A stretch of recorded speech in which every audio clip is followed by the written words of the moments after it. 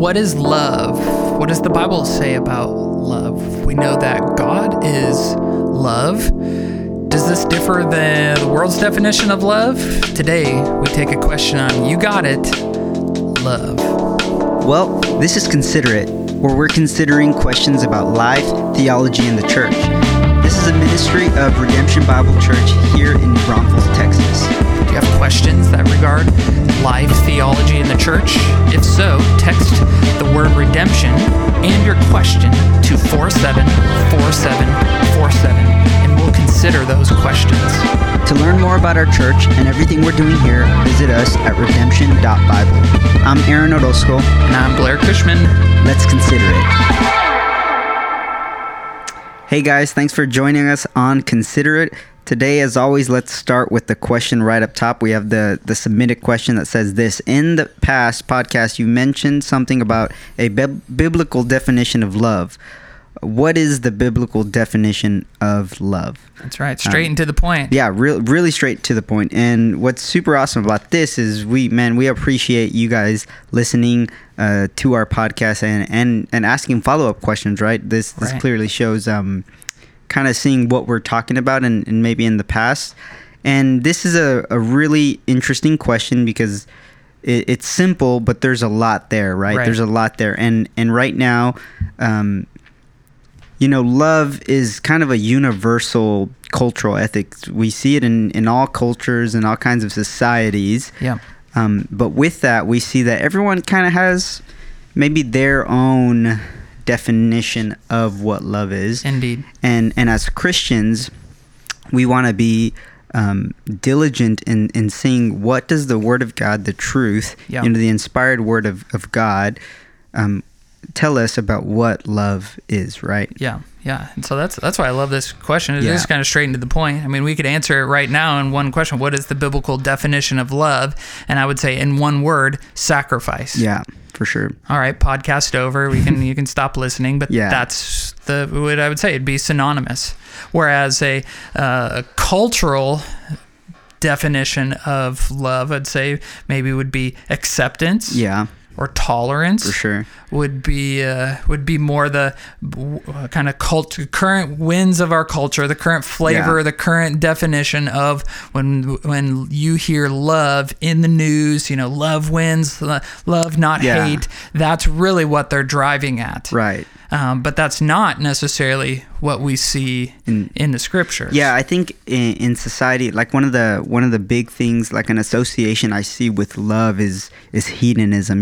That idea of what is good for me, what feels good to me. Yeah. Well, that's right. Yeah. You know what I mean? And I think right now in society, those like love and that idea, well, love is what feels good to me and what I think is right. Right. It's pleasure. Right. Pleasure. Pleasure for could sure. be another just kind of word for this is love or something that is pleasing. Mm-hmm. And I don't know that we necessarily see that in the scriptures. Yeah. Well, and it's a good. This question is a great question because we need to be disciplined and diligent to look at what is the biblical truth of something versus, what is popular in society. You know what I mean? And I think constantly as Christians, we need to be assessing where we live in society and we live in culture, but we're not called to compromise the truth. Right. Because meanings matter. Right. That's what we're coming down to, is meanings matter. We can be using the same word as believers, as the world around us, and using the same word, but meaning very different things. Right. And we can easily jump on a worldly bandwagon because we're supposed to be love, right? God is love. They will know we are Christians by our love. This is a defining characteristic. We've talked about it a lot, even on this podcast. It's a solution to racism. It's a solution to conflict. It's all that. But when we boil it down, we mean something very different. Right. And so I love, again, whoever submitted this question has been listening to our podcasts and is like, okay, well, what does it mean? And so I just commend that and hope for more questions like this in the future as people listen and submit their further questions like that. And so let's just go to the scriptures then. What is love? Well, we have one word. Yeah. That's what I was going to say. I say I love my pizza. Yeah. I love my brother's dog. I love my brother. Yeah. And then, one day I'm sure I'll love my wife and my children. Right. The same word, but in very all those differently. situations, right? I love my wife differently than I love you, Aaron, and that I love pizza or my dog or my cat, and so that's right, and that's what's actually kind of unfortunate in the English language. We have this one word to capture many. Yeah, we can use it usages. Very lightly or very seriously. Yeah, obviously. very seriously or very passionately. Yeah, and in the Greek, there's actually 4 words in biblical Greek that are translated love and yet mean very different things. The 2 kind of popular ones we see in the scriptures are agape love, that unconditional, sacrificial love, the steadfast, faithful love of the Lord and what we have for one another, and then phileo love, which is a brotherly or a peer-to-peer, a friendship type love. It's where like the city of Philadelphia gets its name. It's the city of brotherly love. Right. And then there's also an eros love, which is a sexual, intimate, physical love between a husband and a wife. And then storge, which is a familial love, a parental love that a parent has for his children and children for their parents. And so you see that's in the Greek language, and they're used kind of synonymously. Sometimes you miss it out. Sometimes more literal translations help us. Like in Romans chapter 12, verses 9 and 10, you see these 2 words. It says, let love be without hypocrisy. Your agape love, let it be genuine, not without masks. And then it goes on, here's how that looks. Here's what love looks like. It's to abhor what is evil, to cling to what is good. And then in verse 10, it says, be devoted to one another in brotherly love, phileo love. Like, that type of devotion to another person, to give preference to one another in honor, not lagging behind in diligence, fervent in spirit, serving the Lord. That's Romans 12. And so there you see both the words, but in our language translated the same way, this type of love, but 2 very different usages or meanings. Right. And then I think we're all familiar with the 1 Corinthians 13 passage. Yeah, that's right? kind of the cliche almost. The prototypical, you hear it at weddings. It's on people's, in people's kitchens on some frame that they got at Hobby Lobby or something. We're not endorsed, but let me just read it. I'm sure we've all heard it, but I think it's important. Let's see. It says, this is verse 4. It says, love is patient and kind. Love does not envy or boast. It is not arrogant or rude. It does not insist on its own way. It is not irritable or resentful. It does not rejoice at wrongdoing, but rejoices with the truth. Love bears all things, believes all things, hopes all things, endures all things. Love never ends. That's right. Yeah. And that. You read that so easily. Yeah. If you're listening, maybe you have that memorized and you were quoting it along as Aaron was reading it, and we're so familiar with it, and yet each of those phrases packs a pretty big punch when it's played out in our life. Like those are some weighty things to like actually live this out. It's patient and kind. Long suffering here, waiting for the growth and the development of our friend, our children. That we are affectionate and giving gifts. That it doesn't envy or boast.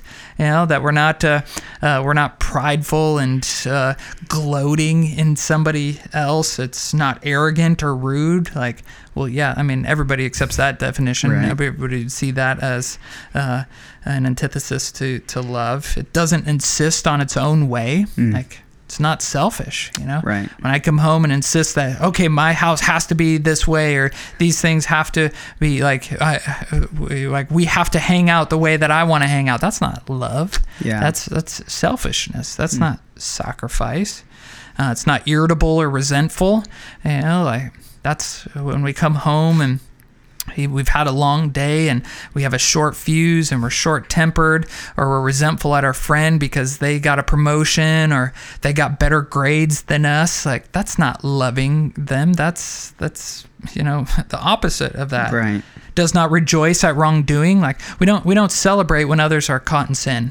celebrate others' mistakes. We're not like glad when others get caught for what they're now they finally got what was coming to them, but rather it rejoices with the truth. Like that's what we celebrate. We celebrate when the truth comes out. We celebrate when the truth wins in their life. It bears all things. We bear one another's burdens. We believe all things. Like we believe the best about one another. That's hard because we can easily speculate. When somebody offends us, we think like the worst possible thing about them.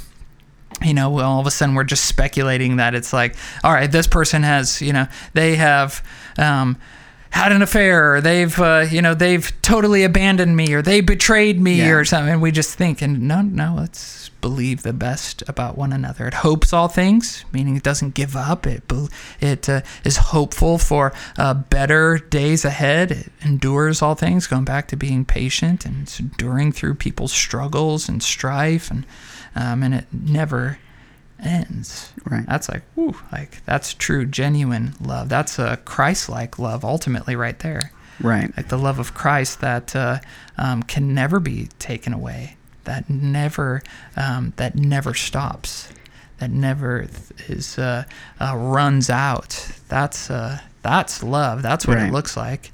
And that's some weighty things. Even now, we've just like taught through it in a few minutes, but it's like, whoa, There's a lot there, and I think if you take a step back and you kind of look at it from zoomed out a little bit, contrary to what society or movies would teach us, that like love is a feeling, or that love is kind of what feels good and enjoyable. Obviously, love can be enjoyable, right? But I think you see right here, it's a commitment. To do all these things, and to work hard, and I think in society we see this love being presented as a emotional experience that feels good. If it doesn't feel good, then it must not be right. It must not be love. You know what I mean? Yeah. And I think here, like I said, you're committing to these things that really show Christ likeness. Yeah. Yeah, it's devotion to another person. It's a commitment, and that's very different. That's not to say that we don't feel love and affection and warmth for another person. Like, that goes with it. But that's not what we're chasing. We're not chasing the feeling. We do the things that love does, and then we will feel the things that love feels. And we don't just wait around or like withhold love because I'm just not feeling like it today, or I've just lost that loving feeling, and so now I'm just out of this friendship, or I'm out of this marriage, or because I'm just not feeling it anymore. No, that's not what love is about. It's not about chasing a feeling. It is about a commitment or a devotion. It's a sacrifice of my preferences for another person. Right. Said another way, very simply, is love could be defined as you before me. And if we kind of sum up what we've just read here in the scripture's teachings, we could say it really means you before me. Right. And that's a very different definition than love means that you accept everything that I do. Right. Love means that you tolerate everything, and love doesn't demand or insist its own way. And so that's sometimes like people say, well, you have to love me for who I am. Well, that's not necessarily that's kind of counterintuitive to what we just saw here. And as a matter of fact, is I can actually love you without accepting everything that you do. Right. That doesn't mean like approval. And I can accept you and bring you near without approving everything that you do. Like that's just, I don't approve of everything that my wife does or says, and we have differences in thoughts and opinions and all that. And yet I love her. Right. Even if they're more deep-seated convictions with friends or others, as I can still genuinely love a friend, another brother or sister in Christ, or a neighbor, and have some very differences in conviction as to their lifestyle or choices that they're making or beliefs that they have or whatever. Right. Yeah, and it sounds like what you're talking about is kind of the idea of tolerance, and I think right now it's confusing. The lines are blurred.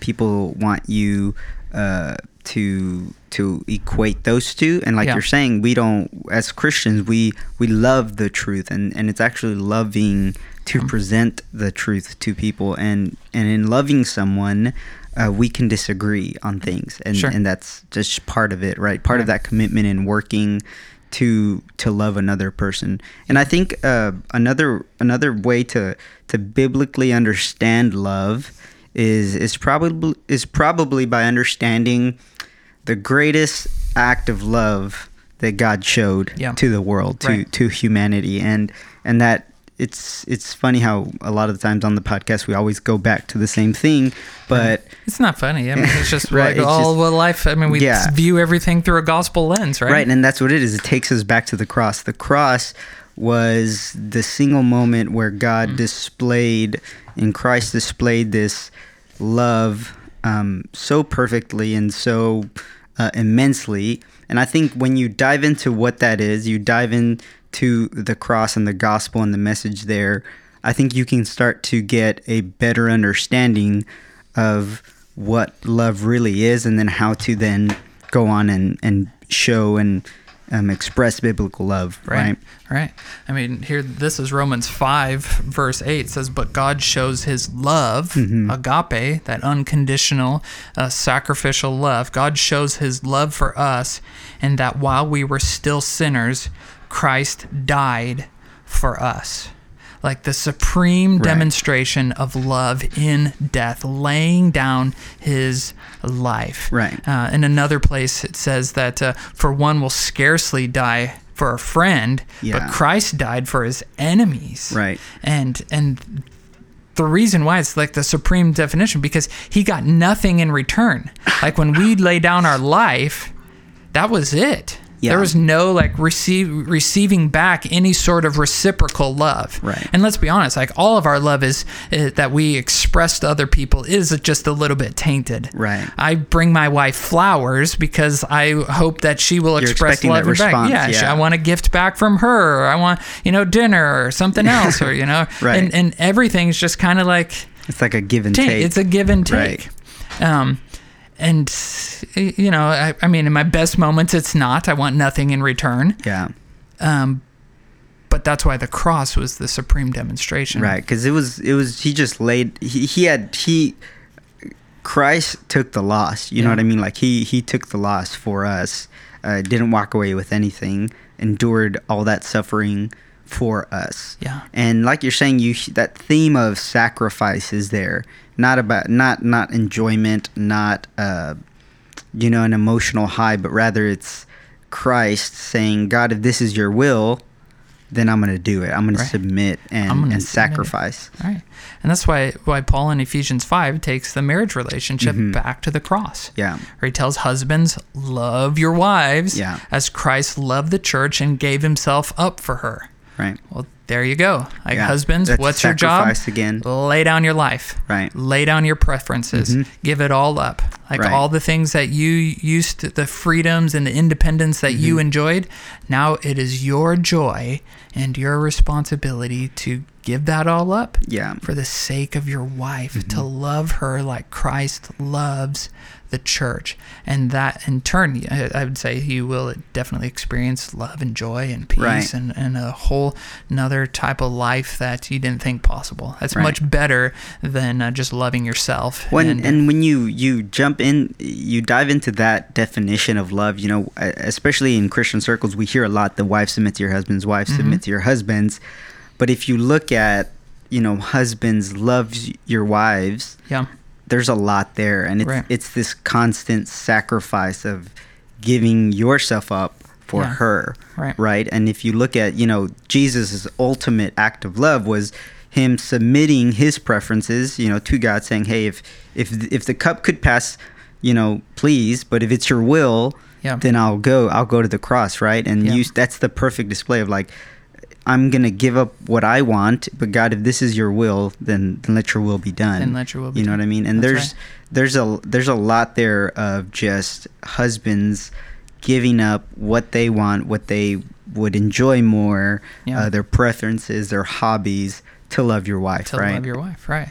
And this isn't just in the marriage relationship. This is among friends and with your children and with the brothers and sisters in your small group or church, your neighbors. Like, this is the call. Yeah. And what's interesting is that when we see the word love defined through a biblical definition of sacrifice, or you before me, that's what really turns kind of these modern mantras of love yourself or self-love. It just turns it all on its head. Right. Because it's counterintuitive. Yeah. You can't do that. Right. You can't, if you define it the world's way of like acceptance, tolerate, accept yourself, well, then it can make more sense. But that's not a true definition of love. It's a false definition of love. Right. It's a selfish definition of love. And so you can't, like, our call is to actually lay down our life. Right. And I know that is just like mind-blowing to our modern context. And we feel like we've just like, no, we need self-care, we need self-love, love yourself, be true to who you are. And the scriptures just come and say, no, like. And it breaks all the suppositions that I think we've all kind of built up in our heads because of movies, of, like all these Hallmark cards and Valentine's Days and all these things in our head, like that's love. another podcast for us. We can go off on Hallmark holidays and stuff. Love is such an emotional experience. Yeah. In the world, they've built it up to that. But it's so contrary to what the Bible teaches. Yeah. The Bible teaches that love is really sacrifice. It is. And from watching that movie where it's this like, guy holding out a jukebox out, on the ground for this girl, like that's not what love is. Right. You know what I mean? Right. And I think oftentimes it's easy to like let that idea slip into our minds, but it's important to go into the Word and say, well, what is love? Right. What is it? And we see very clearly it's this constant sacrifice. It's this constant putting yourself after others.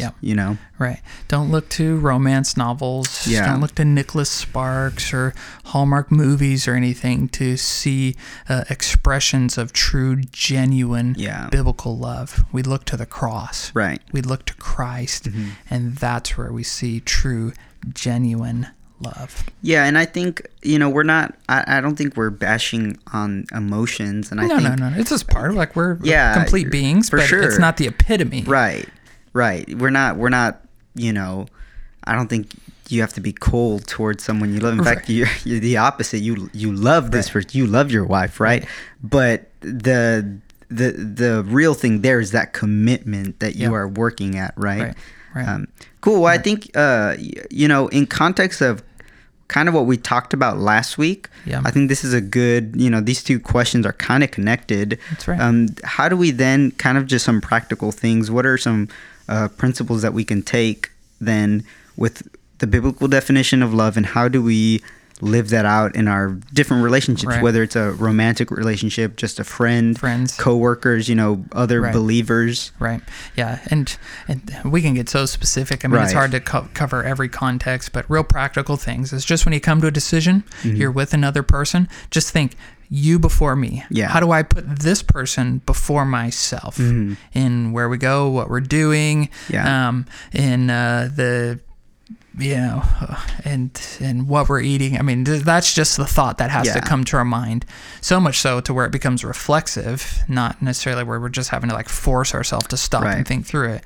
But really where we've reached some level of maturity in this is really where that mindset just becomes reflexive of you before me. Right. What does my girlfriend want to do in this? What would my friends want to do to have fun in this? What does my wife or my husband prefer in this scenario? And to think that I get to be used by God to bring this other person joy.